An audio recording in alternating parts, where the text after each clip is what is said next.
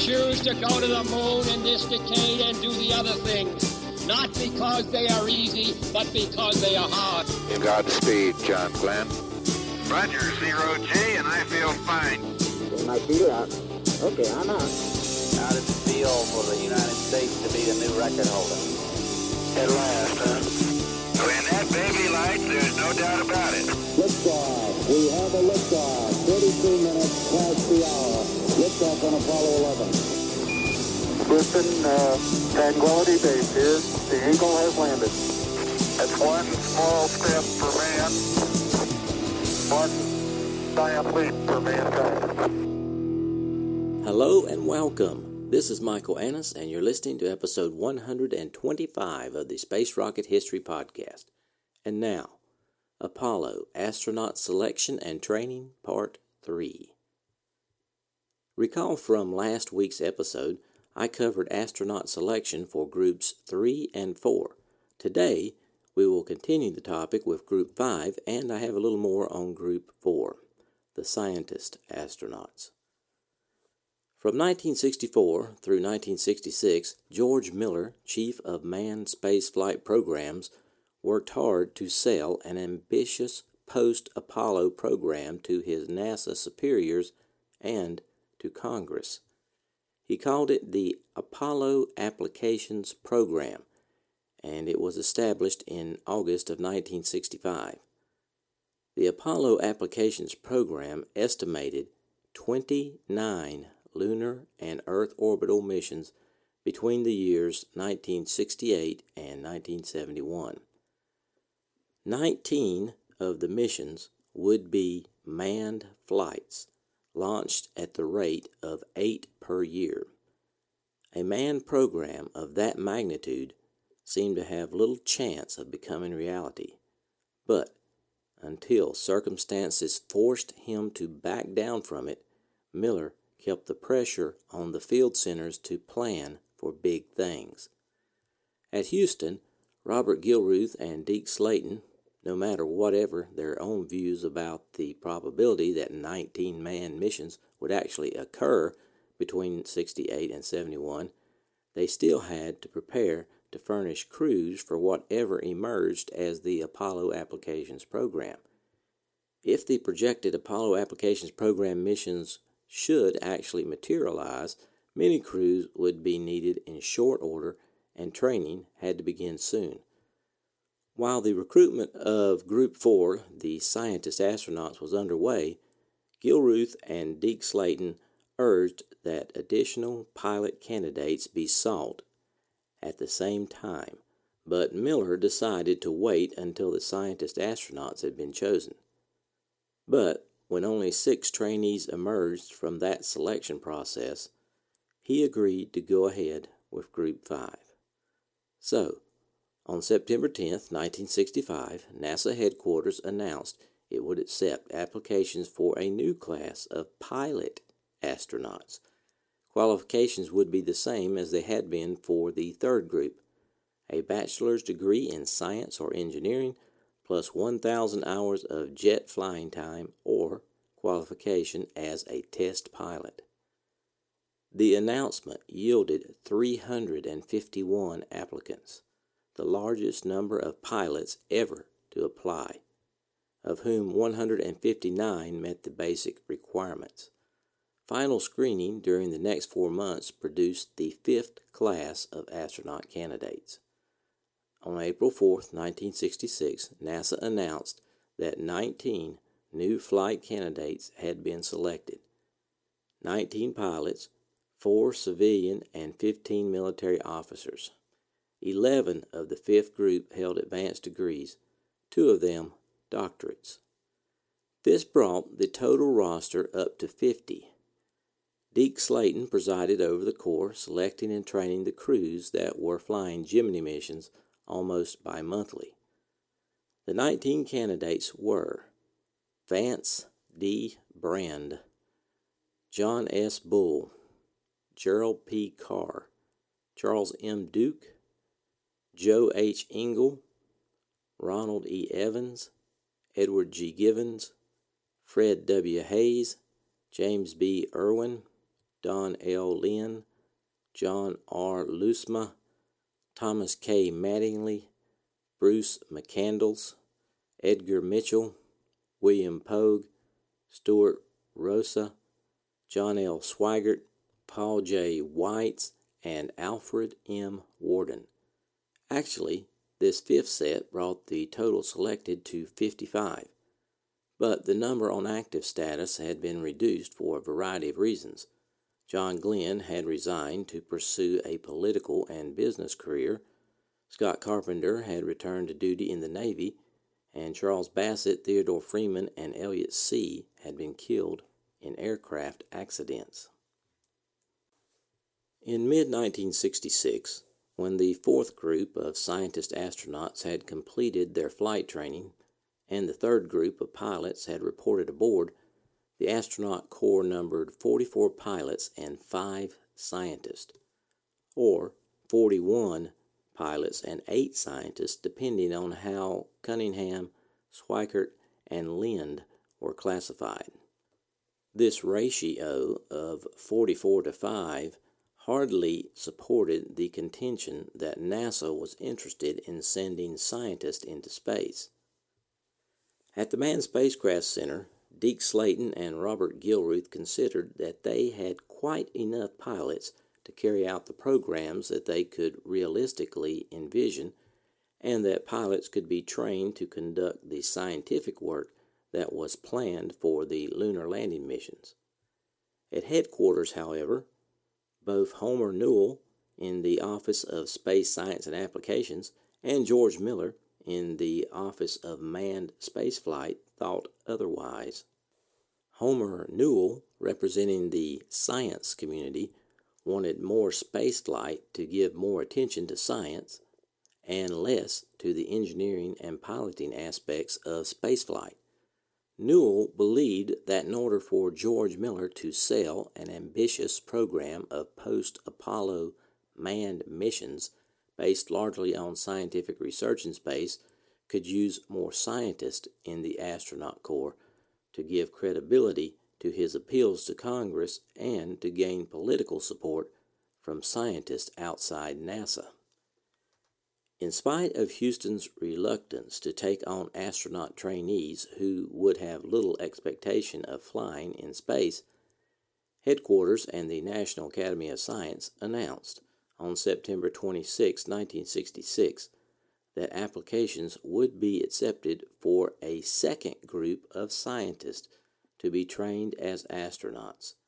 Selection would be made in about 6 months, but by the time they came aboard, post-Apollo manned spaceflight programs were in a precarious position, and the future looked much less bright. The chances seemed good that any scientist who went to the moon would be one of the first 5 already in the program. No member of Group 6 flew in Apollo. During 1965 and 66, the Manned Spacecraft Center was busier than ever.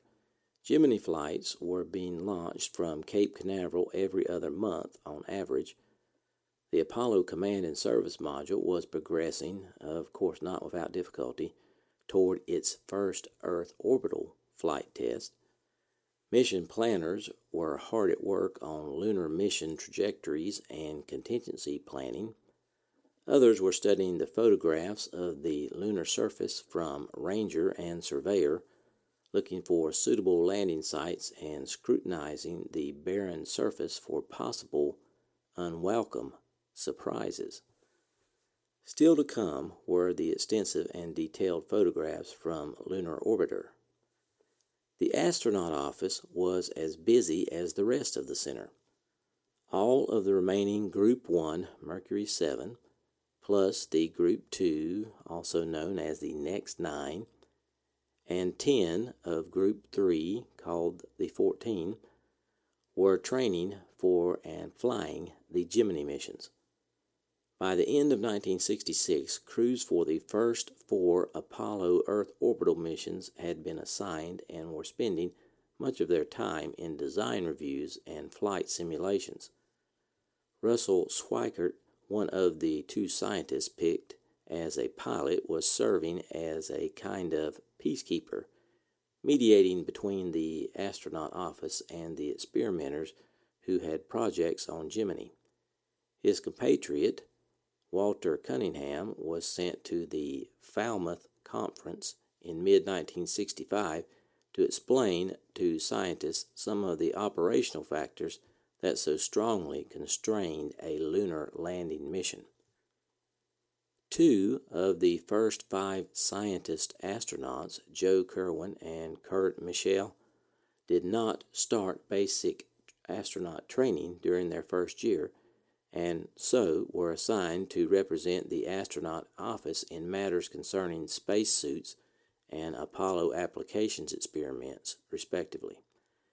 The other 3, Owen Garrett, Ed Gibson, and Jack Schmitt, drew assignments to the Apollo in-flight experiments when they returned from flight training in mid-year, as did Don Lind. Before long, however, Schmitt was working with academic and geological survey scientists to improve MSC's training course in field geology. Schmitt was fortunate in having a scientific specialty that was widely accepted as being important to Apollo. The other scientist astronauts, except for Kerwin, whose medical training could be applied to a number of space-related questions, found themselves in an environment oriented almost exclusively to operational and engineering concerns. Independent research was all but impossible. Only Kurt Michel, whose academic home base was Rice University, less than an hour's drive from MSC, made an attempt to sustain his previous research program. Owen Garrett and Ed Gibson had to redirect their scientific interest into fields more closely related to NASA's needs and plans. Apart from the time they had to devote to mastering astronautic skills, the scientists had to spend long hours on chores that sometimes seemed distinctly subsidiary to the main objectives. Among the duties of the astronaut office were making public relations appearances, participating in design reviews, and contributing the astronaut viewpoint to engineering decisions. The scientist astronauts were expected to shoulder their share of these burdens just as the test pilots did. Precious little time was left for keeping abreast of scientific developments, but in Deke Slayton's view, this was a problem each astronaut had to solve for himself. Nobody was told what he could not do, but it was understood that the astronaut's primary role was to become competent spacecraft operators, and whatever else they wanted to do had to be compatible with that. As long as it was, the astronaut office raised no objection to anyone's supplemental activities. Those who made the adjustment gained the respect of their pilot colleagues. Those who expressed annoyance at these ancillary duties and felt cheated out of scientific opportunities provoked some resentment. After all, the door was always open to leave. When the first scientist astronauts joined the program in 1965, it was not to be expected that science could simply force its way into Apollo, which had yet to fly its first test mission. Nonetheless, the scientific community wanted to make it clear that scientist astronauts were entitled to consideration of their professional scientific requirements. In the fall of 1965, Headquarters Manned Space Science Division commissioned a study group to look into the matter of astronaut training. After some weeks of discussion with MSC officials, the group concluded that the astronaut training program was much too short on science. Further, more scientific astronauts should be brought in as early as possible to provide more scientific resources for the manned spaceflight program. The scientist astronauts should be used as in-house tutors for other astronauts who wanted to improve their scientific background. The astronaut office should actively encourage the astronauts to develop their scientific skills by issuing a policy statement that after engineering evaluation flights are completed and a spacecraft is considered operational, scientific proficiency shall be a prime requisite for at least one member of each flight crew. Remember, anything that seemed to increase their chances of flight assignment was of vital interest to every person in the astronaut corps. The group had learned if Slayton wanted someone on a crew who could speak Mandarin Chinese, all the astronauts would study Mandarin Chinese. Therefore, if MSC made it clear that scientific proficiency was desirable for crew selection, even the pilot astronauts could develop a passion for science. Perhaps the most difficult recommendation from the study group to implement was that the scientist astronauts be encouraged to keep up their research activity by affiliating with an established research group. The minimum amount of time required to maintain scientific proficiency, the group concluded, is believed to be 1 day per week for discussions, seminars, etc., plus 1 full week each month in which the scientist astronaut can become completely immersed in his research. The group could not suggest how this could be squeezed into an already tight training schedule, but they noted that astronauts spent considerable time at seemingly trivial tasks in engineering design that might be relegated to others. Paradoxically, however, these time-consuming chores seemed an indispensable part of the program, since the astronauts were the only competent group having an overview of the whole operation, and were the only single group that another astronaut would trust. Stressing, as it did, the importance of research to a scientist, the study group's report could have been read as calling for a division of the Corps into a test pilot group and a scientist group.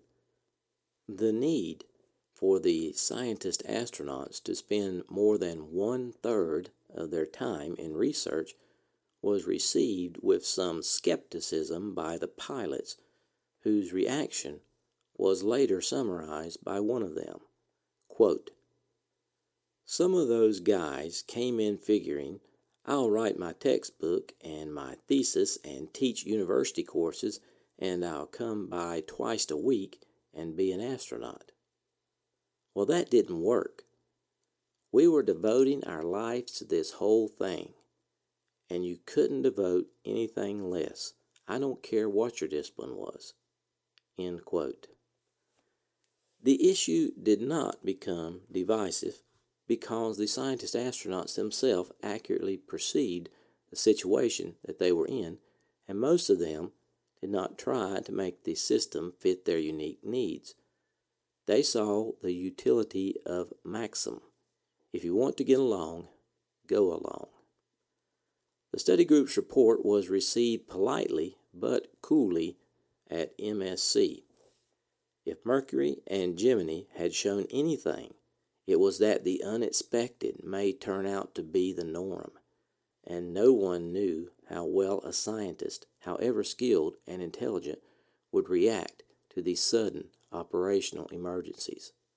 On the other hand, appropriate reaction to such situations was believed to be almost instinctive to a good test pilot. Slayton and Gilruth, pondering the problem of landing an exotic spacecraft on a strange and possibly dangerous surface, naturally adopted the view that piloting skills were essential to mission success.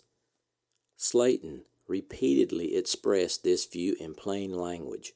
Quote, "Nobody would benefit from a mission that left a dead geologist, and his colleague in the lunar module on the moon. End quote. Implying that just such a thing might happen if the pilot of the lunar landing module could not cope quickly enough with a sudden emergency. So, it was up to the scientists to prove that they could become competent astronauts, which most of them did. None would ever command an Apollo mission. None would ever pilot a lunar module to a moon landing or a command module through re-entry. But they showed themselves able to tackle the training program and willing to share the less pleasant but essential duties of an astronaut. Of the first 6 scientists picked as astronauts, 4 eventually flew in space. Many of the others filled essential roles in science planning and mission operation during the later Apollo missions. Okay, how did Group 5 fare with the Apollo lunar program? I'm going to answer that question, but I'm only including their role in the Apollo lunar program. Nothing before or after. No spoilers for any flights after the Apollo lunar program. Charles M. Duke, Apollo 16 lunar module pilot, the 5th manned lunar landing and the 10th person to walk on the moon. Ronald E. Evans, Apollo 17 command module pilot on the last manned lunar landing. Fred W. Hayes, Apollo 13 lunar module pilot, aborted lunar landing, would have been the 6th person to walk on the moon. James B. Irwin, Apollo 15 lunar module pilot, 4th manned lunar landing, 8th person to walk on the moon. Kenneth Mattingly, Apollo 16 command module pilot, the 5th manned lunar landing. Edgar D. Mitchell, Apollo 14 lunar module pilot, 3rd manned lunar landing, 6th person to walk on the moon. Stuart A. Roosa, Apollo 14 command module pilot, 3rd manned lunar landing. John L. Swigert, Apollo 13 command module pilot, aborted lunar landing. Alfred M. Wordson, Apollo 15 command module pilot, the 4th manned lunar landing. The rest of Group 5 did not fly on an Apollo lunar mission. Now for a change of topic. I'm going to devote the remainder of this episode to a personal account of astronaut training. I want to read some excerpts from Apollo 11 astronaut Michael Collins' book called Carrying the Fire, An Astronaut's Journey. In the excerpts, Mike Collins describes his experience with survival training in the jungles of Panama. We were divided into teams of 2 for this 3-day outing, and my partner was Bill Anders, who turned out to be a jewel in 2 very important ways. First, he was an outdoorsman, an avid fisherman who liked nothing better than to keep walking until he found a stream no one else had fished. And he was an experienced camper, wise in the ways of providing substitutes for the creature comforts that we city dwellers had come to expect. Second, and no less important, he was a finicky eater, but more about that later. Our first task was to hike a couple of miles through the jungle to our assigned camping area. I got my first surprise of the day when looking on the ground as instructed by Air Force Manual 64-5. I not only did not spy any hedgehogs, porcupines, pangolins, mice, wild pigs, etc., I didn't see anything moving at all. Furthermore, the trees were devoid of the promised bats, squirrels, rats, and monkeys. I suppose we were making such a din and clatter as we proceeded that any but the most aged and feeble creatures were staying miles ahead of us. Or maybe it was that this particular part of the jungle was simply empty. Was that possible? I don't know, but it was certainly quiet. And as my stomach got emptier and emptier, my visions of plump little creatures roasting merrily on a spit became not only much more attractive, but obviously much less realistic. Anders, what the heck are we going to eat? Collins, you couldn't be hungry already. We just got here. By the time we got to our camp and got our meager possessions organized, night was falling, and we became trapped, helpless victims of the jungle until dawn. I settled down in my makeshift hammock, stomach gurgling its disappointment. To add insult to injury, Anders had somehow managed to attract a huge swarm of mosquitoes, which he generously shared with me. Swatting and scratching, nursing a terrible headache, I finally drifted off into fitful sleep, a hungry, disillusioned, mosquito-bitten would-be philosopher with a very bleak future. The next day dawned, bright and dry, at least. We busily set about looking for food. We spent the morning trying unsuccessfully to catch minnows in a small stream and foraging futilely for some edible plants. Finally, we were visited by the school director and his staff, who cheerfully informed us that really the only things worth eating in these here parts were the palm trees. That is, certain palm trees. It turns out that those little whitish discs you find in your heart of palm salad are part of a largest cylinder of edible stalk buried inside the trunk of certain varieties of palm tree. The trick is to be an expert palm tree identifier, because it takes a couple of hours to chop down a palm tree with just a small machete and to whack through the tough fibrous exterior of the upper trunk to expose what could be either a delicious tender heart or more of the same inedible woody pulp, depending on the palm tree. To me, if you've seen one palm tree, you've seen them all. With great hopes, but little science, Bill and I finally selected a likely candidate and amateurishly went into our act, whacking away like mad until it finally toppled over. Out of the severed trunk boiled thousands of ants, but before they drove us away, we could clearly make out the fact that the area of the heart was discolored and decayed. With great trepidation, we picked a second victim.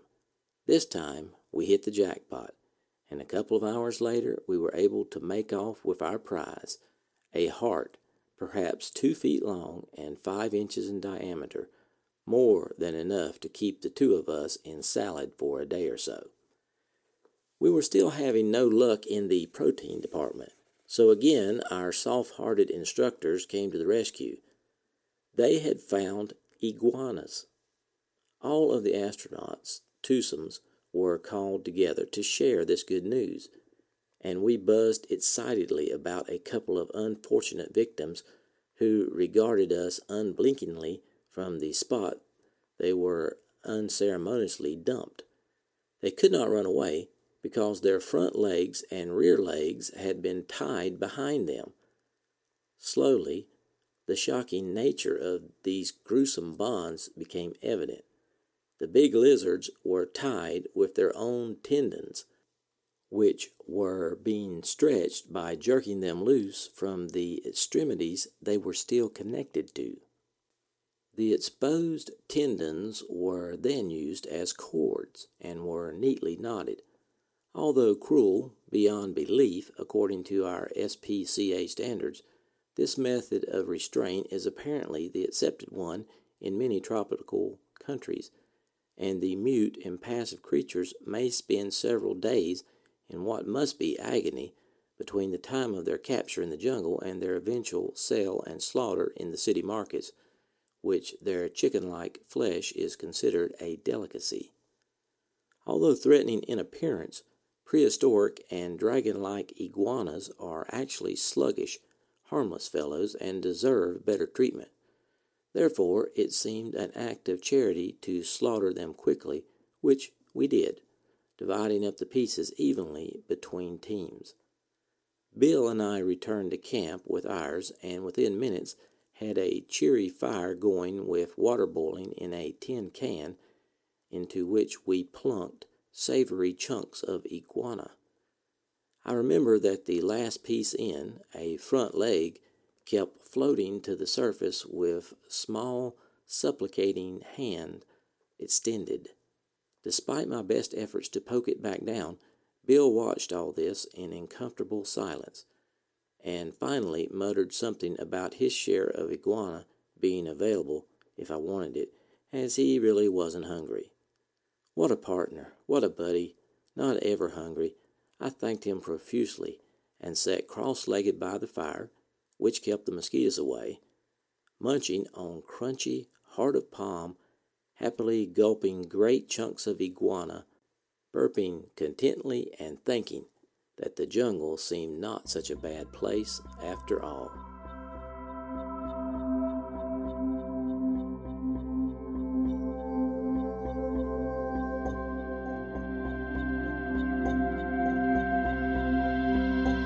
Thanks for listening to this archive episode of the Space Rocket History Podcast. If you are financially able, please support the podcast by going to the homepage, spacerockethistory.com, and clicking on the orange donate button or the Patreon link. Thanks.